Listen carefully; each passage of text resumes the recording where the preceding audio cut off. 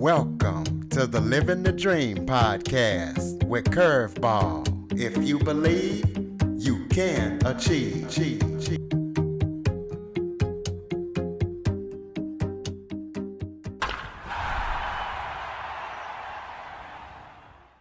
Welcome to the Living the Dream with Curveball podcast, a show where I interview guests that teach, motivate, and inspire. Today, I am joined by comedian Scott Edwards. Scott has owned a chain of comedy clubs. He did that for 21 years, and he has done TV, stage, and concert comedy with the best, including Garvey, Leno, and Seinfeld. So we're going to be talking to him about his career and what it was like working with those big comedians and what he's up to today. Scott, thank you so much for joining me today. Oh, Curtis, I'm so excited to be on Living the Dream with you and the guest you've had. I should say, by the way, ladies and gentlemen, it's a pleasure to be here. I'm Scott. Oh, thank you. Thank you. Really not necessary, but it is a thrill to be doing the podcast with you, sir. I appreciate you for coming on. Why don't you tell everybody a little bit about yourself? Oh, well, okay. I'm Scott Edwards. I am a serial entrepreneur. I've opened over 12 companies in my lifetime. One of them was a chain of comedy clubs that started in August of 1980. When I opened, it was the 12th full-time comedy club in the entire United States. And I was able to work with some of the best in the business. I was very blessed.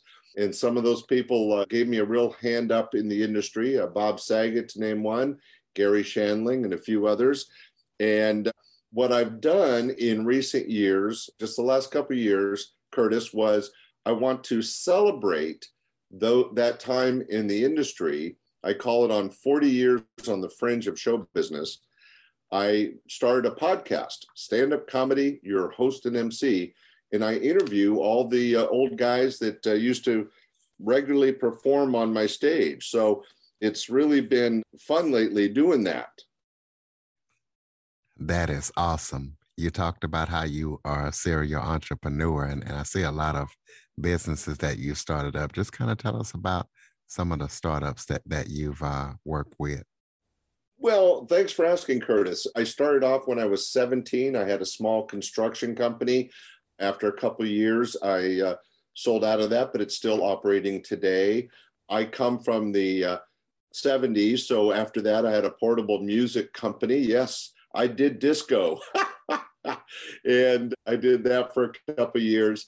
And then, as I mentioned, when I was 24, I started Laughs Unlimited, and I built that to a chain of 3 comedy clubs. And while I was operating that, I opened 2 restaurants, 2 art galleries, in addition to the 3 clubs, and just had a blast. And then later on, after I got a little bored, I did some strange things, Curtis. I actually owned a submarine in Monterey, and I had a beach shack, the big island of Hawaii, in Kona. So pretty diverse. What did you do with the submarine? Well, that was one of my big financial failures. I ran it for about a year and a half, and there was already a few others in operation around the world. I own the one in Monterey, and the water there was too cold, and we had a problem with algae bloom on the windows. It was a tourist submarine, so people could see the sea lions and the otters and stuff like that. And so we had to pay a diver to clean the windows all the time while the submarine was in operation, and it just got too expensive. So after about a year and a half, we took our losses and we sold the submarine to the Wrigley Gum family, and it is still operating out of the island of Catalina in Southern California. So talk about the most famous act that has ever worked for you. Oh, that's really not possible, only because they all got their start at my club when they were early in their career. I don't want to name drop for just the sake of name dropping, but Jay Leno was a regular at my club and did several concerts. Jerry Seinfeld worked for me for many years, and then he got the Seinfeld Chronicles. He did 1 year of that, and then he came back and worked for me again. And then the the Seinfeld Chronicles turned into Seinfeld, and he was off to fame and fortune. Dana Carvey was a regular at my club. In fact, I was actually sitting in a jacuzzi with him one night when he had just gotten the call from Lorne Michaels being invited back to Saturday Night Live, and that kicked off his fame and fortune. Gary Shandling, Yakov Smirnoff, famous Russian comic, Pat Paulson, Tommy Chong, Soupy Sales, Paula Poundstone, goes on and on.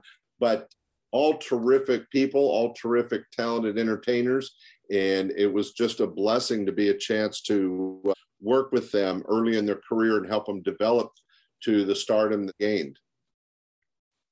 Speaking of Gary Shandling and Bob Saget, I saw in your bio that you have a picture of them in a dress. Why is that?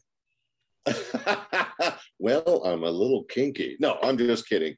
What it is Gary Shandling, my club was in a historic part of Sacramento called Old Sac, and there was one of those video places where families could go in and get pictures like they were from the 1800s. And Gary went in and just on a whim got all dolled up in an 18th century hoop dress and had his picture taken and gave it to me as a gift. So I was so proud of that. I put it right up in the center of the wall in the comedy club. And about 3 weeks later, Bob Saget came through, saw that and didn't want to be outdone. So he went over to the place and got a picture, and he was all dolled up. And this time he had gloves and a little fan and a hat and 18th century like school marm, and gave me that picture as a gift. And those two pictures sat side by side on the wall of my club for over a decade. It was a real treat that they gave me that gift, them in a dress. It was a gift and a bit of a nightmare. Talk about the unique comedy acts that really showcase the history of comedy. Well, they're got into it in the late 70s. Stand-up comedy was still more of a entertainment break for jazz bands and strippers, strip clubs. And it was just starting to come into its wave of popularity in 1980 when I opened my club. What was interesting, I mentioned I was the 12th club in the country in 1980. By 1986, that was like Starbucks. There was a comedy club in every corner. It was like the rock and roll of the 80s. And a lot of people took that opportunity and were able to make terrific careers from being good comedy writers and good comedians. But some of the people that got started at my club, he was an opening act MC for me, Carlos Alazraqui, who went on to TV fame on the TV show Reno 911 and then the movies. He is also a character voice actor for a lot of cartoons. And right now you can hear him on the cartoon Casa Grande. Another one was Paula Poundstone. When she first came out from Boston, she was an opening act for me and she pretty much sucked, but she was the only act in the history of my club I let work multiple weeks in a row. And she got better and better and better. And of course, went on to fame and fortune, but she is a terrific comedian. And we were right there when she got started. When we were in the green room, you told me that you had some funny stories from Carvey, Robin Williams, and Tom Hanks. Why don't you tell us about some of those? Sure. What happened was, in no particular order, one of the great opportunities I had was working right in the very early days of 1980. Tom Hanks had gone to Sac State and he had his very first TV show, Bosom Buddies. And on that show, he had to do a comedy set.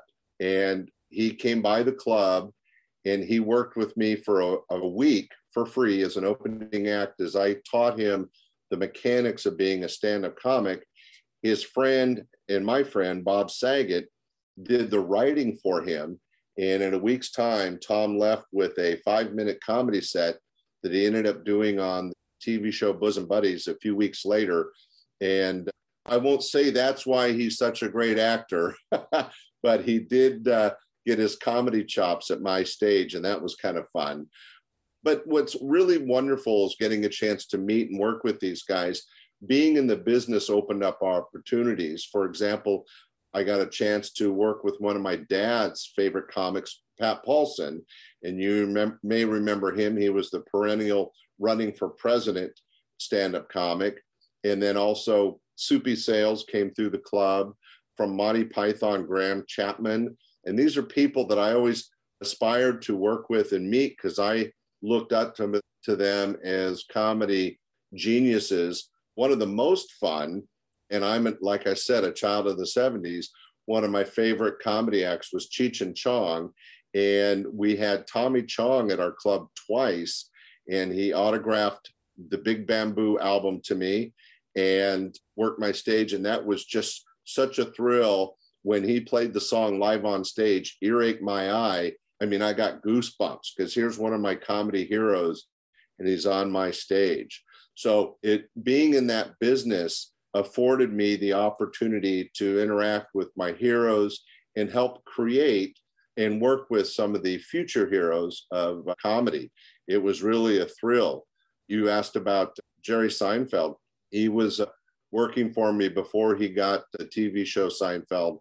And he was so great at connecting with the audience, because relating to the audience is kind of a secret to being a success. And he was so clean and funny and always relatable to the audience that his career didn't surprise me at all. One of the other acts you asked about was Dana Carvey, and he was a comic musician out of the Bay Area. And as I mentioned, got a shot on Saturday Night Live, and that kind of took him into the future. But he did a lot of voice characterizations and stuff. But there's been such a wide variety of entertainment. One quick story, Curtis, fresh out of Russia, when he first came to America, Yakov Smirnoff came to work for me as an opening act. He didn't know very much English. He was learning English by watching TV. And he used to sing and dance in his shows. It was a big production. And he developed into a headliner very quickly and went on to fame and fortune during the Reagan years, and actually helped Ronald Reagan with a couple of his speeches to Russia, and was a featured act at the Correspondents' Dinner. So that was a great honor. He now has his own theater and is still doing comedy. It's amazing. Some of these guys are still going strong. Jay Leno, Jerry Seinfeld, Yakov Smirnoff are still out entertaining. Well, let's switch from comedy and talk about entrepreneurship. For those out there who are looking to start a business, what advice can you give them? Well, I always think that there's a couple good things to know. Being a serial entrepreneur, you have to be somewhat fearless. If there's something that you're passionate about and you want to open a business, do your research, study, and then go for it. You may fail, but hey, failures are the stepping stones to success. It's going to happen, but you have to try. And if you keep trying, you're going to find your success. One of the things that I like to teach young business owners is that if you're interested in an industry, and this is what I did in all the businesses that I opened, do your research. Not only nowadays you can do it online, but there was no computers back when I did it. What I did is go and talk to other people doing it. So before I opened a construction company, I went and met with a couple owners of construction companies, and I asked them, how did you start? And what are the important things to know? And you know what, Curtis? People love to talk about themselves. When I went to open a comedy club, I hung out in LA and the Bay Area and talked to various club owners and club managers and lots of comics. And all that information I put together that allowed me to open my own club very successfully. But I've done that in other ways. When I opened a restaurant, I didn't just go in blindly. I did my research and I talked to other restaurant owners. And again, like I said, the important thing to remember is people love talking about what they're passionate about. And in most cases, that's the business they own. And they're happy to share how they got started or what are the ups, what are the downs. And you can learn so much by just talking to people. And I think that's an important thing. Well, I definitely know people like to talk about themselves by running this podcast. So let's talk about you. Why were you so diverse in the various companies that you owned? Yeah, my wife wouldn't be happy with the answer, Curtis. I get bored, so I'll open a business and I'll run it for a couple of years, and then I'm off to my next project. And it turns out I really enjoy the excitement and energy it takes to open a business. But once it's open and I've got the staff running it, I'm not as needed. So I go on to the next project, and that can be terrifying to my family. But for me, I had a lot of creative juices, and it allowed me the opportunity to experiment. I didn't make a lot of money owning art galleries, but I really love art, and it helped me appreciate it and learn about it. The Beach Shack in Hawaii, was young and single, and there was nothing like working the Beach Shack and having a beach full of beautiful young ladies in bikinis in front of me. So there wasn't always about money, Curtis. Sometimes you just got to do things for fun. Well, give us the keys to success for entrepreneurs. How can someone be successful as an entrepreneur? Well, I would say that the keys are to do the research, make sure you do something you're passionate about or care about. You'll find out quickly whether you're working for somebody else, or especially if you're working for yourself. If you're not really interested, let's say you hear there's this great opportunity to open up a hardware store, but you don't know rats about hardware and don't care, you're probably not going to succeed. It's always important to do something you're passionate about or care about. Then do your research, as I mentioned. These days, it's a lot easier than it used to be, but research on the different companies, learn about your competition, go out and talk to people. And then, like they always say in the restaurant business, it's location, location, location. So a lot of people these days can do a home-based business or an online business, and that's one thing. But if you're going to have a brick and mortar business, where you put that is so important. For example, for over a decade, I own an insurance agency, and I was able to get a brick and mortar location right off the freeway on a main drag next to a McDonald's. So the traffic and the vision of my little dinky insurance agency was a great way to build business because I was right there in front of people. The other thing that I would share, Curtis, is that a lot of people think you have to have a lot of money to open a business. And yeah, if you think you're going to open $1 million restaurant, you better have $1.5 million or $2 million to do it. But all my businesses, I opened by the seat of my pants. I am not good with money. And so all these companies, I never had a bank load of money to open them. I just kind of did it. And what you learn is the art of working with people and making deals. So when I opened the construction company, I had a friend that had a couple bucks and he bought the paint machine, and another friend that had a van, and I made them partners. And the three of us opened up the little construction company. The comedy club, I found a restaurant that had a banquet room, and I made a deal with the owner, let me use the room for free. He would get the food and drink sales. I would get the door, and I would go in every day and tear down his banquet, set up my comedy club, do my show, and then tear down my comedy club. Trust me, it's a lot of hard work. Anytime you want to own your own business, be prepared. It's like a marriage. It's half your life, and you're going to be putting all your time and energy into it to make it succeed. But if you're passionate and you do that and you work hard, success is there for you. Tell us about any current upcoming projects that you're working on that we need to know about. Oh, well, thanks for asking, Curtis. What I'm doing is I'm trying to take all this information, my history in stand-up comedy, and I'm putting it together into kind of another business, but it's more like a hobby. I'm not doing it to make money really, but I have a new online comedy course called Be a Stand-Up Comic or Just Look Like One.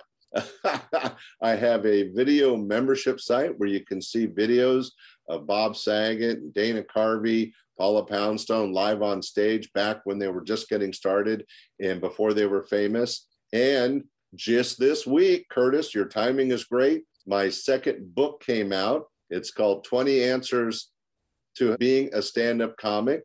It just came out on Amazon this week, and I'm very excited about that coming out. And if any of your listeners are interested in a free copy, just have them email me at scottscomedystuff@gmail.com. Once again, scottscomedystuff@gmail.com. And if you're interested in stand-up comedy, this book will teach you how to be a success. And I'm happy to give you a free copy for listening to Curtis's podcast. Absolutely. Well, you just threw out some of your contact information. Give us that full contact information where we can go see these stand-up comedians before they got big, and your social media, your website, and any way we can connect with you. Oh, that'd be great. No problem. Thanks, Curtis, for asking. So yeah, I do have a website, www.scottscomedystuff.com. And you can find everything from the video membership to the online comedy course and my podcast, Stand Up Comedy, your host and MC, is there. But the new book, you're going to want to go to Amazon and just search for my name, Scott Edwards, or the title of the book, 20 Answers to Being a Stand-Up Comic. And you'll find the book there for purchase. But as I said, I'm happy to offer it as a gift. And then, of course, you can reach out to me through my podcast and my website at scottscomedyclub@gmail.com. So it all kind of ties in, but it's all about celebrating my 40 plus years on the fringe of show business, working with some of the famous and not so famous comics that I had a chance to share the stage with over those years. Hey, well, congratulations on all that. You got any final thoughts before we close it out? One last story that I think your audience might enjoy. One of the great treats of being in the comedy business in the 80s and 90s was that I never had to pay him, but twice Robin Williams dropped into my club and performed one time over an hour on stage, entertaining a totally shocked and surprised audience. And this was after Mork and Mindy, and he was a huge success.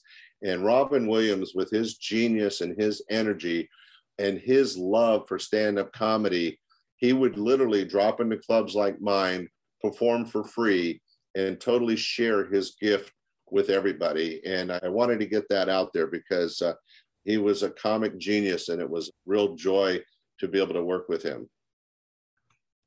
Ladies and gentlemen, Scott's Comedy Stuff. Please be sure to send him an email if you want a copy of that book.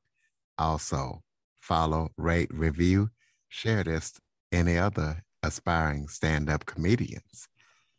Also, Android listeners, go to the Google Play Store and download the Living the Dream with Curveball podcast app. Scott Edwards, thank you so much for joining me today. Oh, it's been a pleasure. And ladies and gentlemen, let's keep supporting Curtis and the Living the Dream Curveball podcast. It's been wonderful. Thank you. Thank you for joining us. Thank you. Thank you. For more information on the Living the Dream podcast, visit www.djcurveball.com. Until next time, stay focused on living the dream.